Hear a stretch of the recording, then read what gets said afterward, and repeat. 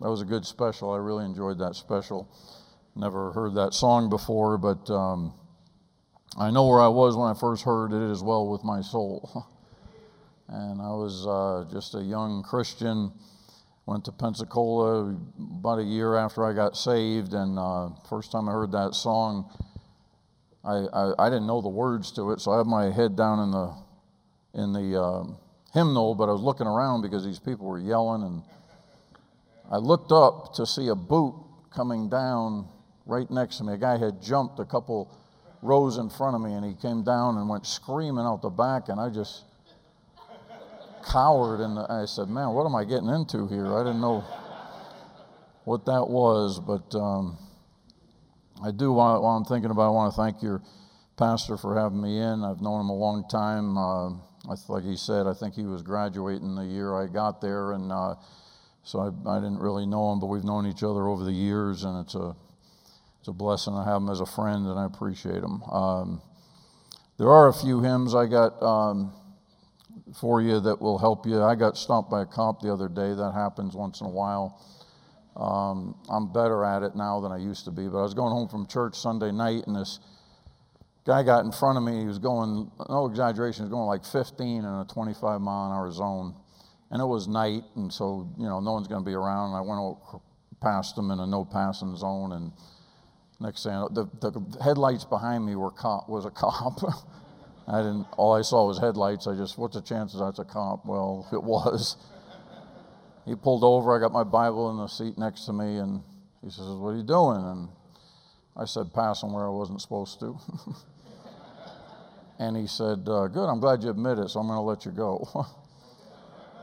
Praise the Lord. It's kind of hard to witness a cop when you're breaking the law, But here's some hymns for drivers. When you're driving 45 miles an hour, your hymn is God Will Take Care of You. When you're driving 65, it's Nearer, My God, to Thee. When you're driving 85, is This World Is Not My Home. And when you hit 95, it's Lord, I'm Coming Home. And then when you get over 100, it's Precious Memories. All right, if you would open your Bible to Ecclesiastes chapter 1. Ecclesiastes chapter 1 and verse 1. The words of the preacher, the son of David, king in Jerusalem. Vanity of vanities, saith the preacher, vanity of vanities, all is vanity. What profit hath a man of all his labor which he taketh under the sun? One generation passeth away, and another generation cometh, but the earth abideth forever. The sun also ariseth, and the sun goeth down, and hasteth to his place where he arose. The wind goeth toward the south, and turneth about unto the north. It whirleth about continually, and the wind returneth again according to his circuits. All the rivers run into the sea, yet the sea is not full. Unto the place from whence the rivers come, thither they return again. All things are full of labor, man cannot utter it. The eye is not satisfied with seeing, nor the ear filled with hearing. The thing that hath been, it is that which shall be, and that which is done is that which shall be done, and there is no new thing under the sun. Now he goes on and on, if you're familiar with the book, a pretty depressing book actually, where a man has tried some things in life, and he starts out the book saying what his feelings are about it. It's all vanity. But I want to call your attention to a very important thing here of the cycle of life here. He says, verse 4, one generation passeth away, and another generation cometh, but the earth abideth forever. The sun also ariseth, and the sun goeth down, and hasteth to his place where he arose. And he's talking from just an earthly point of view of everything that's being done under the sun. Really, that's a theme of the book. And he's showing that everything's just continuing in a cycle. The sun came up this morning like it has a couple million times. And the earth goes through these cycles, and each generation rises up and passes on and is forgotten. And the book of Ecclesiastes is not a doctrinal statement of life. It's only done under the idea that everything, like if I were to drop dead right now, I wouldn't know what anyone else is doing here under the sun. It doesn't mean I don't know anything. I just wouldn't know what you folks were doing. I would have something else I'd be doing. So it's not a doctrinal statement to think that once you're dead, and that's all there is to it. And if you don't read the book of Ecclesiastes in the light of how of what the theme is, you can basically prove there's no heaven or hell. If you look while you're in Ecclesiastes, look at Ecclesiastes chapter 9. Ecclesiastes chapter 9 and verse 4. For to him that is joined to all the living there is hope, for a living dog is better than a dead lion. For the living know that they shall die, but the dead know not anything, neither have they any more reward, for the memory of them is forgotten. Well, what about the judgment seat of Christ? What about eternal life? What about eternal death? And see, as far as the theme under the sun, you don't know what's going on once you die. Your memory's forgotten. You don't know what's going on in the day-to-day things of life. So it's not a doctrinal treatise. His book isn't written that way. But the fact is that Solomon, in his later years, threw away a bunch of years just trying to have a good time, basically, just gathering wealth. If you look at chapter 2, Ecclesiastes chapter 2 and verse 3. I sought in mine heart to give myself unto wine, yet acquainting my heart with wisdom, and to lay hold on folly, till I might see what was that good for the sons of men, which they should do under the heaven all the days of their life. I made me great works. I builded me houses. I planted me vineyards. I made me gardens and orchards. I planted trees in them of all kinds of fruits. I made me pools of water to water therewith the wood that bringeth forth trees, and so on. And he goes on and on about all the things he was able to just enjoy in life, and he had the wealth to do it with. People say, well, I've tried everything the world has to offer. No, you haven't. Solomon did, and he had the means to do it. Solomon never went to a Rolling Stones concert. They came to him. He hired servants and manservants, as he says in the later verses there. And when it's all done, Solomon asks the right questions and comes up with the right answers. And so Solomon is really your first worldly philosopher. And yet if you study philosophy and a history of philosophy, Solomon won't even be mentioned. They'll go to the queers in Greece for the big names, Aristotle, Plato, Socrates, those guys. They're 400 to 600 years after Solomon came up with his conclusions. But see, a philosopher of the world cannot come to the conclusion that you better fear God and keep his commandments, for this is the whole duty of man. So Solomon just omitted from the list of great philosophers. But see, Solomon asks the right questions, and Solomon considers the right points of living in this world. The philosophers stay up all night and they try and think of something smart to say. You know, you can't step into the same river twice. Wow. Everything, you can step in the same cow patty twice. Everything's in a state of flux, so once you put your foot in the river, the next time you put it in, it's a different river. Isn't that brilliant? That's who the world goes to for real smarts. The smartest man at Athens. One thing I know is I know nothing. Oh, then I want to sit at your feet. You know nothing. I can't wait to see what you're going to teach me.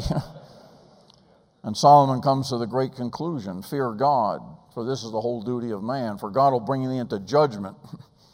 And those queers at Athens can't handle that, so let's get rid of them. But there's a cycle of life that I want to preach about here this morning, and there's been about 77 generations from Adam to Christ, and since Jesus Christ walked this earth, there's been about another 50 more, and they've all done the same thing. All been born, all got older, and all went back to the dirt in the same cycle. There's 4 seasons that have come around: a spring, a summer, a fall, and a winter. And that cycle is repeated. The sun during that time has risen 2,200,000 times roughly and done the same thing. Those seasons have come around for 6,000 years. Look at Psalm 90. Psalm 90, verse 10. The days of our years are 80 years and 10. And if by reason of strength they be 80 years, yet is their strength labor and sorrow, for it is soon cut off, and we fly away. So those 4 seasons illustrate the cycle of life, and if you do reach by reason of strength, reach the 80 years, then you can divide your life up into 4 sections, 4 seasons, if you will, of a springtime, which would be your life from birth to 20 years old. And then that's followed by a summertime of 20 to 40 years old, and then a fall of 40 to 60 years old, and a winter of 60 to 80 years old. And then what happens? It's soon cut off and you fly away. Now, you're not guaranteed of getting 80 years. You're not even guaranteed of 70 years. As a matter of fact, you're not guaranteed of tomorrow. The Bible says that you don't know what's coming tomorrow. You know not what a day may bring forth. And so you're not guaranteed of tomorrow. I'm not guaranteed of tomorrow. There's some people got up this morning, got out of bed like you got out of bed, and they feel good, they're in great health, and they're going to die out on the highway. And they're not planning on it. They have plans for many years, but they're not getting them. And so there's some considerations here, and I realize this will fall on deaf ears if you're under 20, but life's a vapor. That's what the Bible says. What is your life? It is even a vapor that appears for a little while and then vanishes away. As a young person, I used to wonder, why do these old people always say life's so quick? It's taken forever to get my license and drive. And now I realize what it is. I mean, like I said, I know that you're not going to get this if you're only 15 or 16, but it seems like yesterday I was holding this little baby. And then I walk her down the aisle, and now I'm holding her baby. Where'd that go? Like that. Like a vapor. And so I want to speak to you about this cycle of life and the first of springtime, and that's from birth to 20 years old. And when you think about it, a good chunk of that is not even remembered. I don't remember hardly anything in my first 5 years of life. I mean, that's 1/4 of my whole springtime. I think I remember having an old maid for a kindergarten teacher. She was kind of mean and cruel, and that's all I remember in 5 years of life. I don't remember where I was born. I don't remember doctors slapping me. I don't remember a lot of things when I was those first few years. But springtime, that's when life comes out and starts to bloom, and that's the first part of your life. Little thought is given to the future, and probably rightfully so. You're supposed to enjoy those years and really have fun, and that's how the Lord made it, and that springtime is like that. Look at Ecclesiastes chapter 11.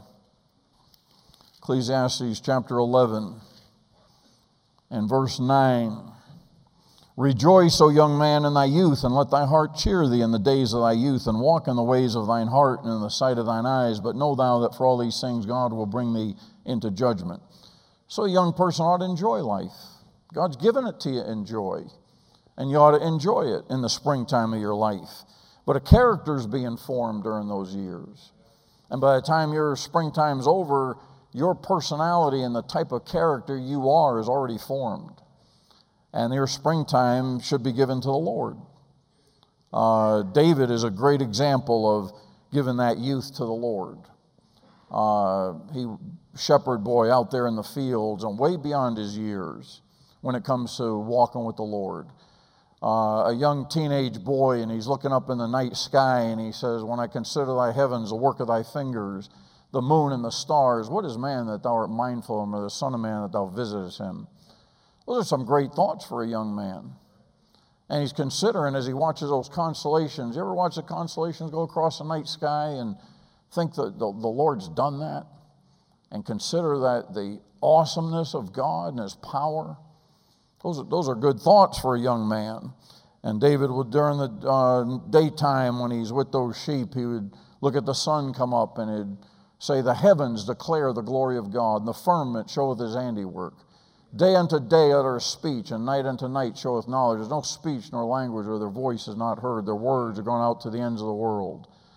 In them hath he set a tabernacle for the sun, which rejoiceth a strong man to run his race. And David's having those great thoughts as a young person watching God's creation. And as a young youth in the springtime of his life, he gave it to the Lord. He sought after the Lord till the Lord would say, that's a man after my own heart. He said, as a hart panteth after the water brook, so panteth my soul after thee, O God.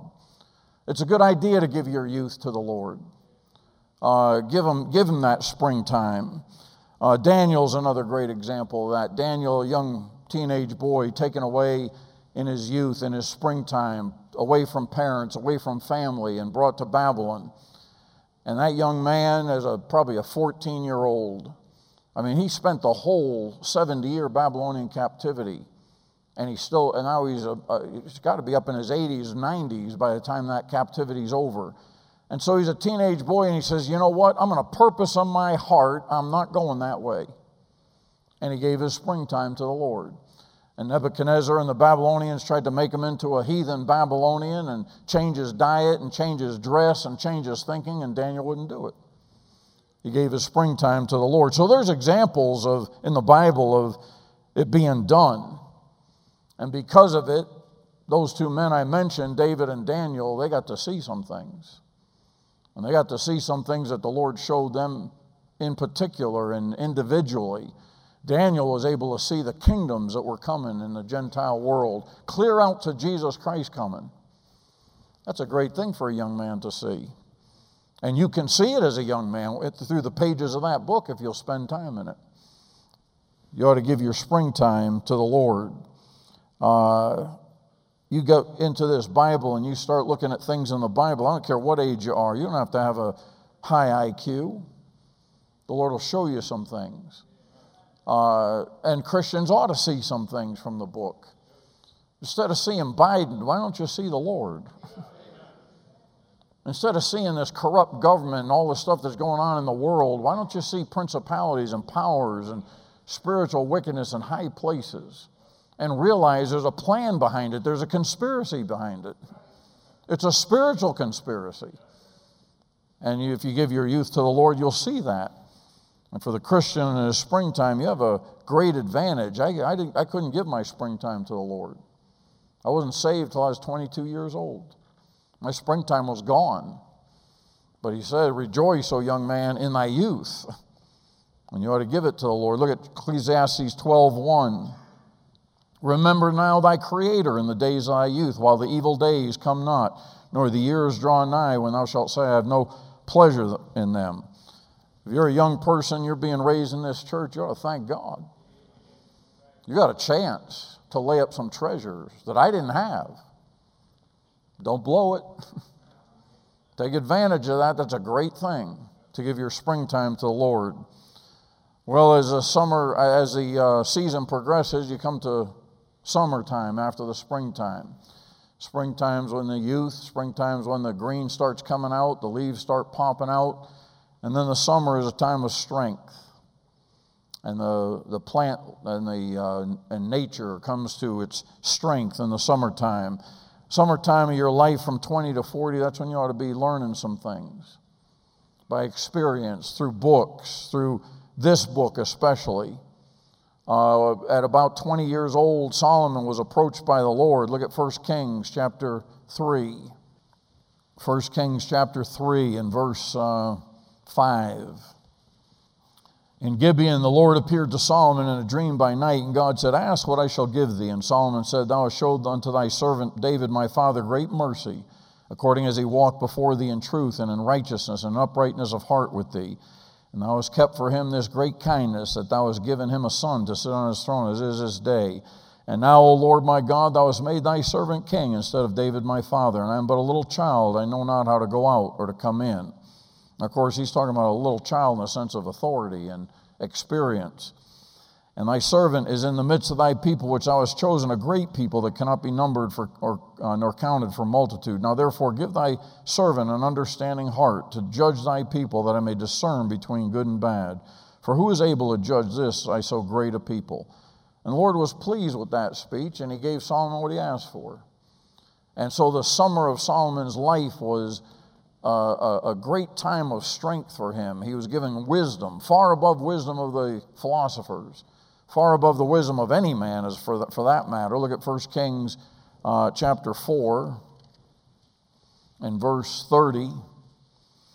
And Solomon's wisdom excelled the wisdom of all the children of the east country and all the wisdom of Egypt, for he was wiser than all men, than Ethan the Ezrahite, and Heman, and Calcol, and Darda, the sons of Mel, and his fame was in all nations round about.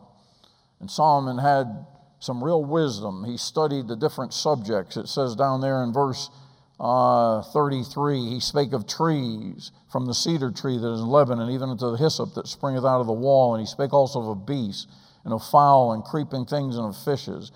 And there came of all people to hear the wisdom of Solomon from all kings of the earth, which had heard of his wisdom. So he studied all these different subjects and was expert in them.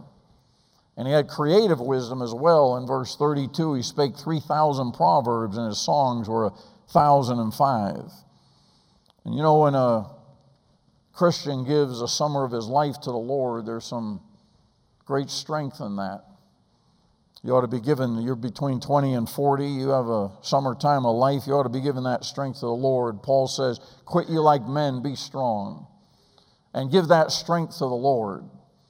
Don't wait till you're 70, 80 years old and then say, okay, I'll live for the Lord now. You're not going to have the strength to do what you can be doing right now. You're not going to have the speed, you're not going to have the time. A summer given over to sin is what Solomon evaded, at least for a while, and he was made the wisest man around. Let me ask you something. Does the Lord get in your strength?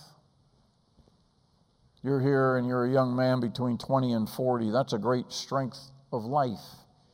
It ought to be given to the Lord. It's a time to start putting some things aside, looking forward to where you're going to pick them up one day at the judgment seat of Christ. You spending your summer years on yourself? Well, I got to make a living. Of course you got to make a living. Everyone's got to make a living, but you don't put the Lord on the back shelf for that. You give them your strength. You give them those summer years. And that summertime also goes by quickly. And then you come to the fall, and the fall is when you're 40 to 60 years old, at least in the average lifespan of man. And a fall, you know what that's connected with? That's connected with a time of harvest, time of bringing in some fruit, where you've given a springtime to the Lord, you've given a summer to the Lord, and now you've got some fruit to show for it. And a man between 40 and 60 ought to have some things where he's a good example for people to look at as a Christian man. Fall should be a gathering of fruit and a time of reaping, not bad things, but good things. Whatsoever a man soweth, that shall also reap, is a promise, you know. It's not just means if you do bad, you're going to get bad. You reap to the spiritual, you sow to the spiritual, you'll reap the spiritual. And you ought to be doing that in the fall and start having some harvest. And Solomon, as you saw from the book of Ecclesiastes, blew that time. And when he could have been bringing in some great harvest after being given all that wisdom, he went after the lust of the flesh, multiplied wives to himself, unbelievably even started going after false gods after all the Lord had done for him. And Solomon lived for himself. He chose the pleasures of sin for a season, which a lot of Christians do. And may not necessarily be living a wicked life, just live a life for yourself. And what you do is you blow your harvest time. You lose out on some fruit. You're not going to lose your salvation, but you certainly will lose some fruit. And Solomon allowed his lust for many strange women to turn aside his heart and follow after gods. And the book of Ecclesiastes describes how Solomon did that, accumulating that wealth for himself, going out and having the means to do it, so he just enjoyed life. I went after it in the flesh. You know what happened when he started getting toward the end of that fall time? realized it didn't taste as good as it did when he started out. And he wrote the Proverbs. And he said when you first start drinking in that world, boy, it tastes good. There's some good pleasure in it. But then it's like gravel in your mouth. And after a while, you have to start swallowing that stuff. And it ain't so much fun. And that's when he wrote the book of Ecclesiastes after blowing his fall time.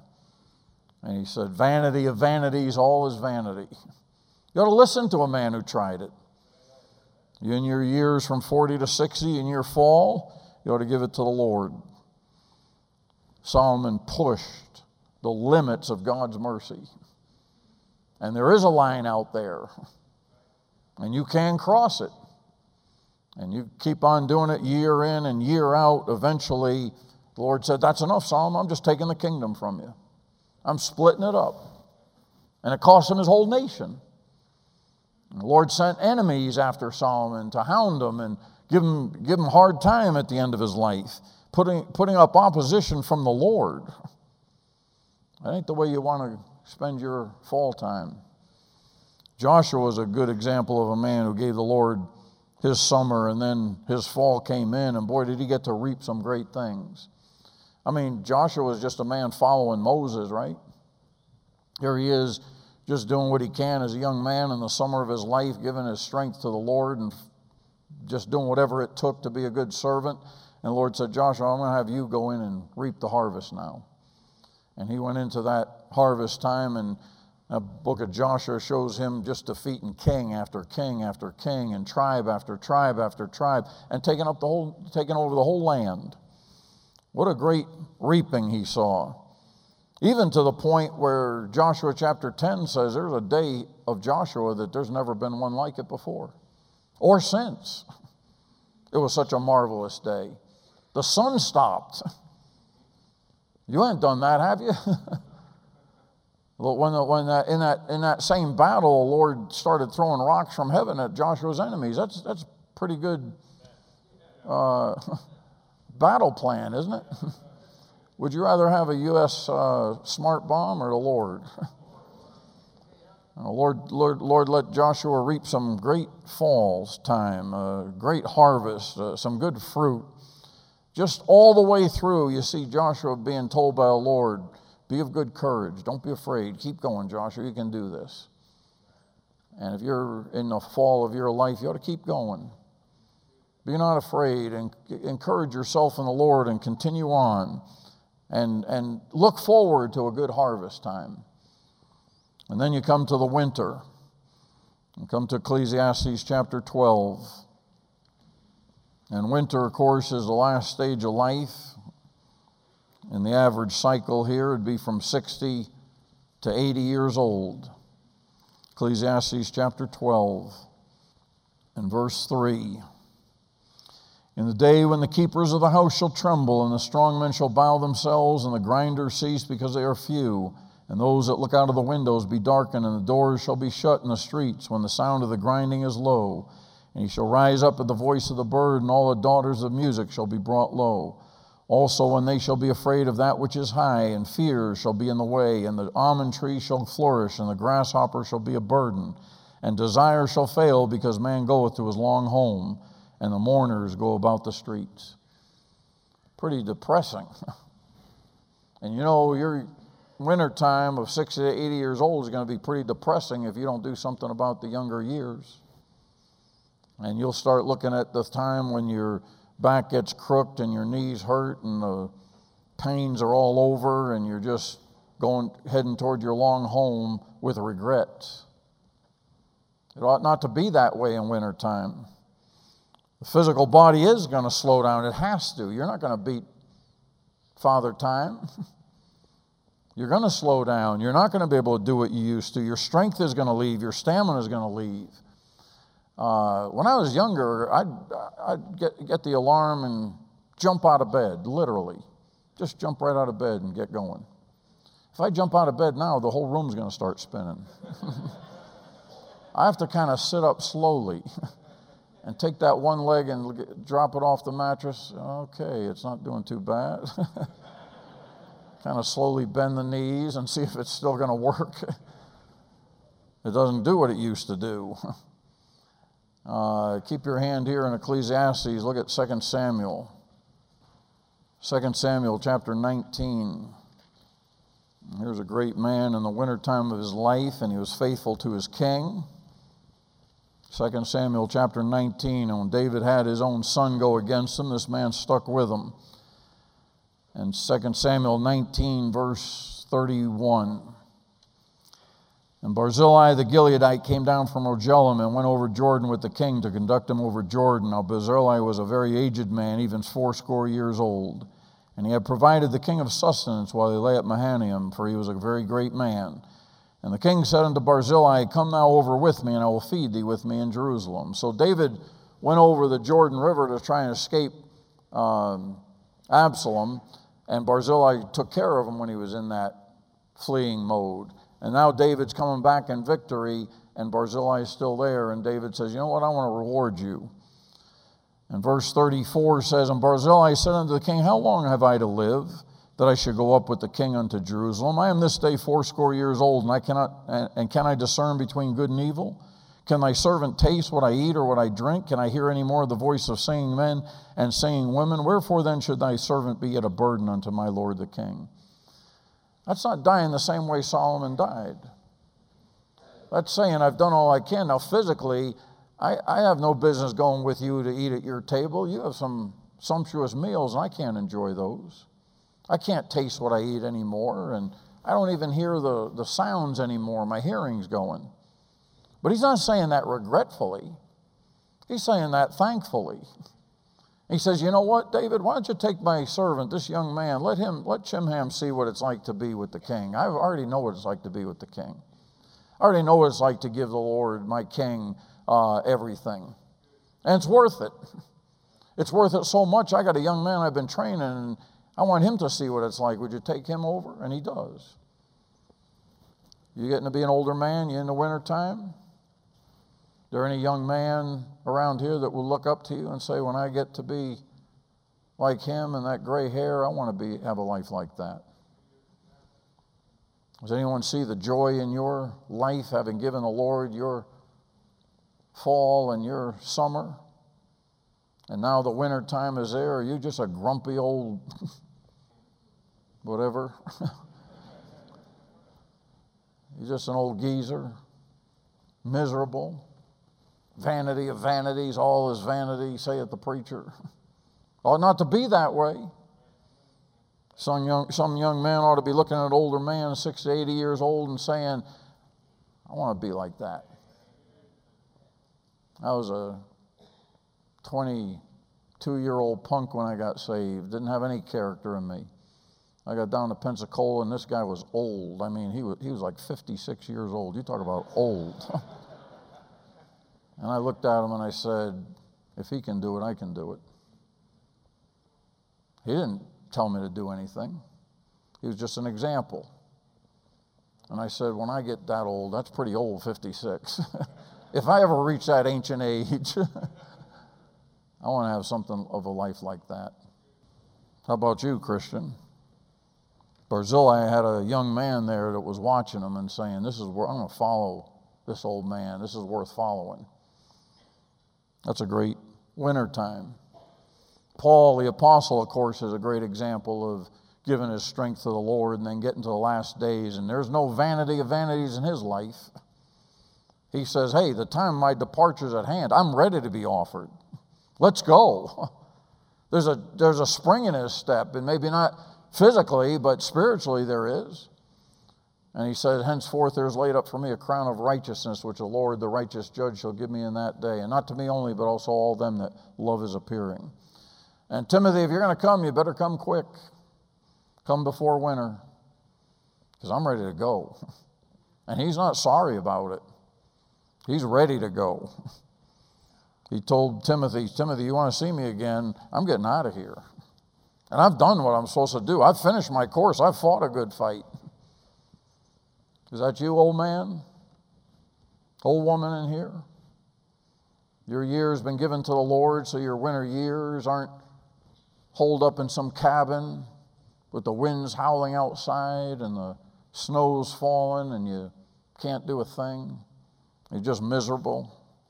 Vanity of vanity, all is vanity. Winter time's a time to look forward to going home. I'm ready to go. I still, in my mind, it's amazing how the mind thinks, but I feel like I'm young. But then I have to look in the mirror. And I'm not young. I don't consider myself, in my thinking, I don't consider myself an old man. But then I try and run. And it's a different story. But when you live your cycle of life for the Lord, there's a joy. There's an anticipation of death. There's not a sorrow to it.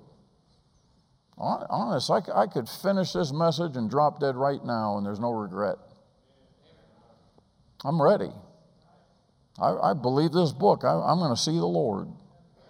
And I've done my best to give him what I had.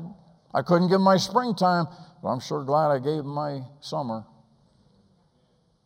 And there are times in my summertime I remember being those years, 20 to 40 years old, and a couple hard things happening, and one time coming real close to just quitting. I'm glad I didn't.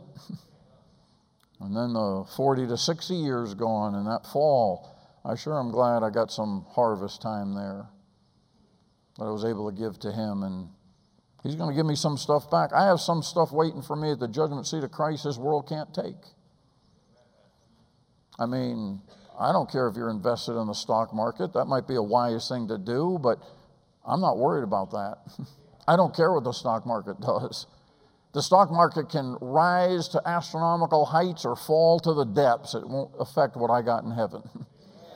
I got some things they can't take. I've helped some missionaries in a way that the judgment seat of Christ is going to reward me.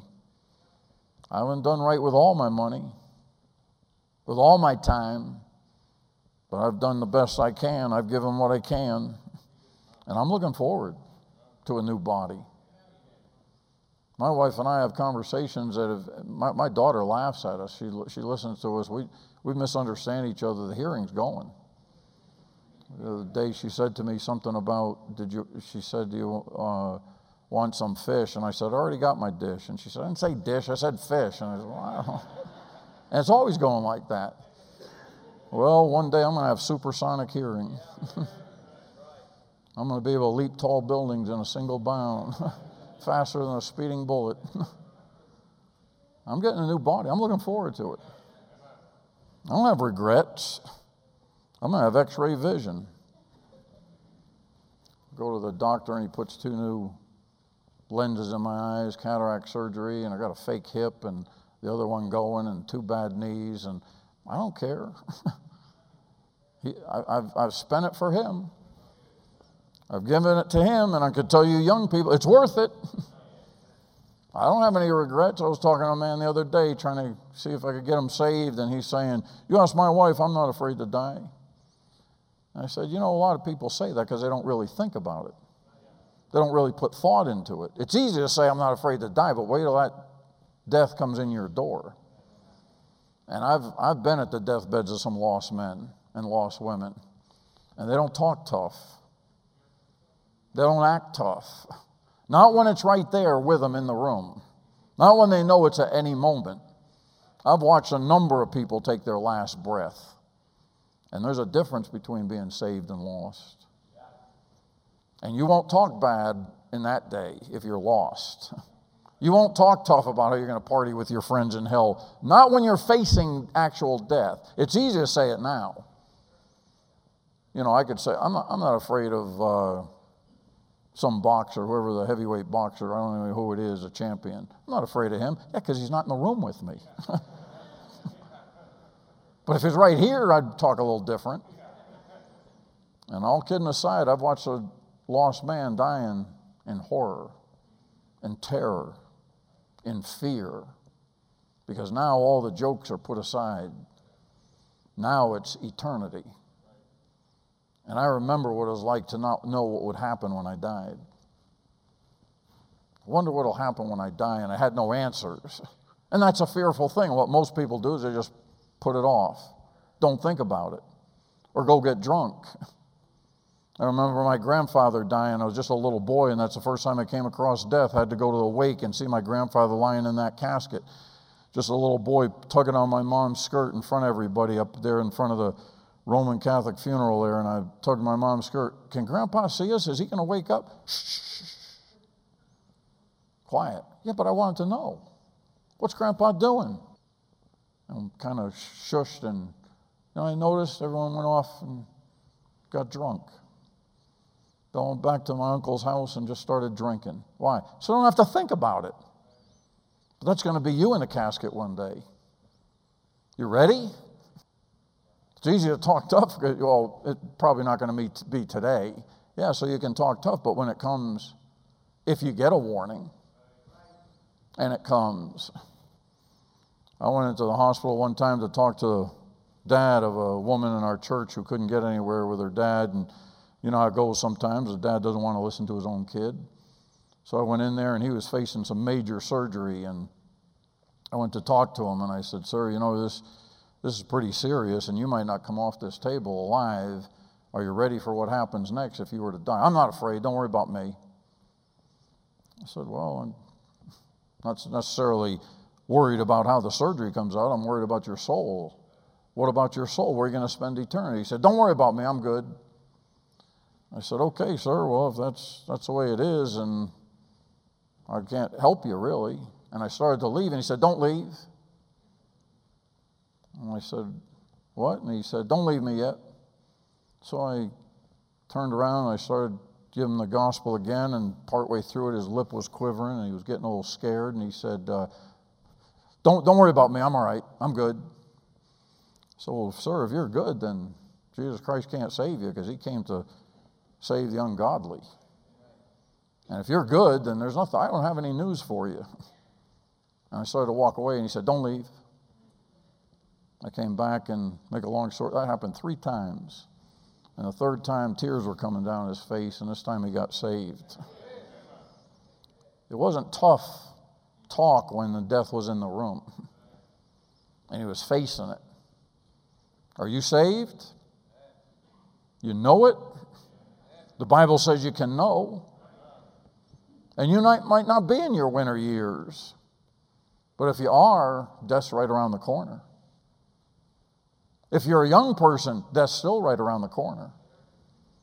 Boast not thyself of tomorrow, thou knowest not what a day may bring forth. Now, just speaking of Christians here, what cycle are you in? What part of that cycle of season are you in?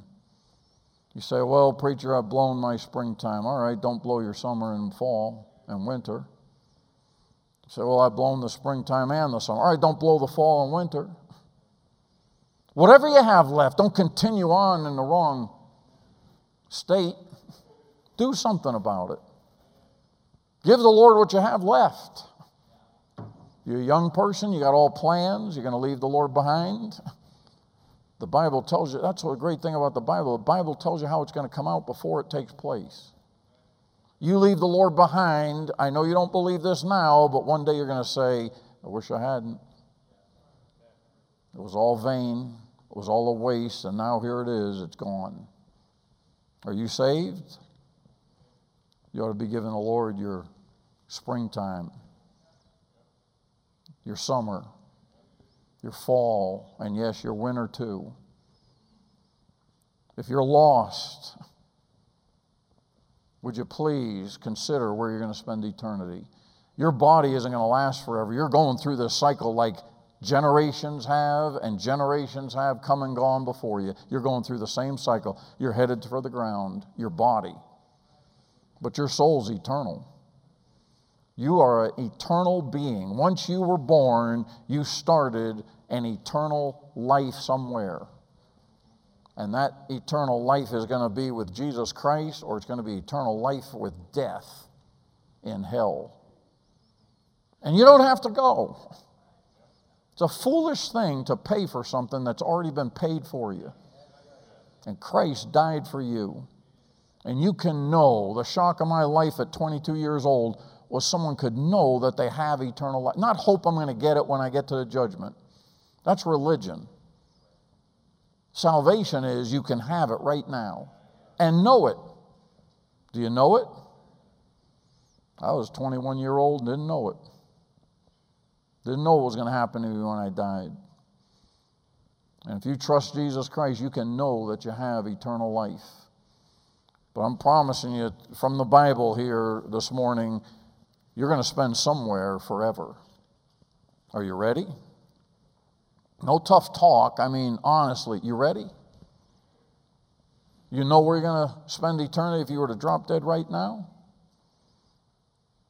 Well, I'm going to turn it over to the pastor here, and you listen to him. You have a chance to receive eternal life as a free gift. Christ died for you. And if you reject him, that's what will damn your soul. If you receive him, that's what will save your soul. It's that easy. Father, we pray that you might help your people to consider this cycle that you've placed them in. They might take inventory of where they stand with what they're doing with the strength of their years. And Lord, I pray that you might help someone fix something that needs to be fixed here this morning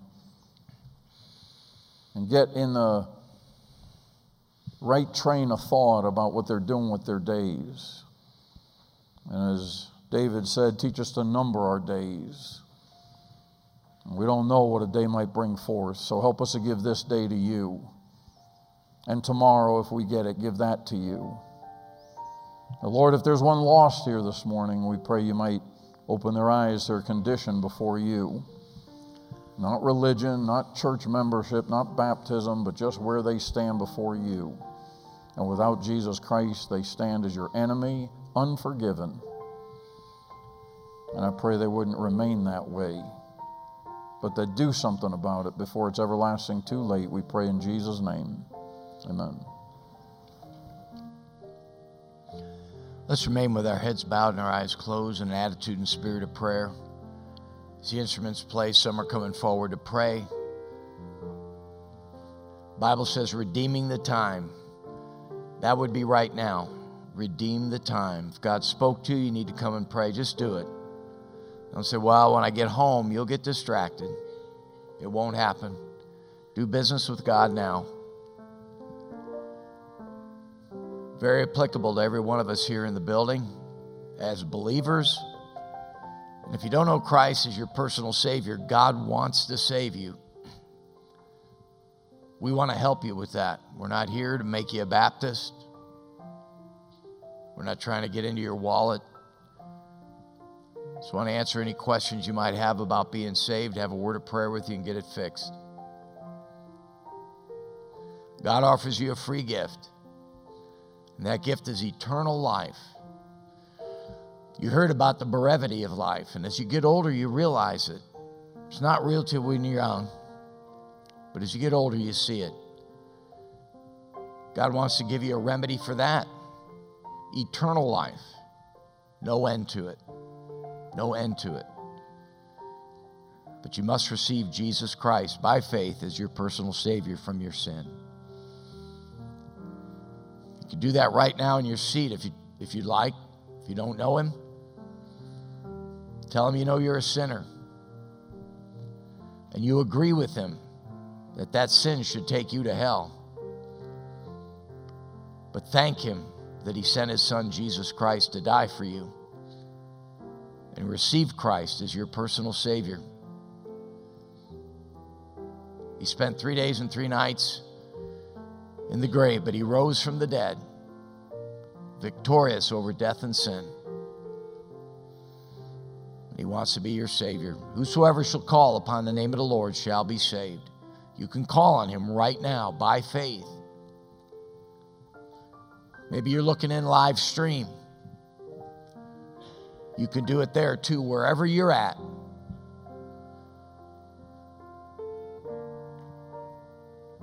Heavenly Father, thank you for your word. Help us as believers, whatever season of life we find ourselves in, going forward from here today. Help us to make the most of every minute, every hour, every day. Because indeed the years are fleeting. And as Solomon concludes, that man goes to his long home. Thank you so much, Lord, for eternal life. I would not even want to think about getting old without you.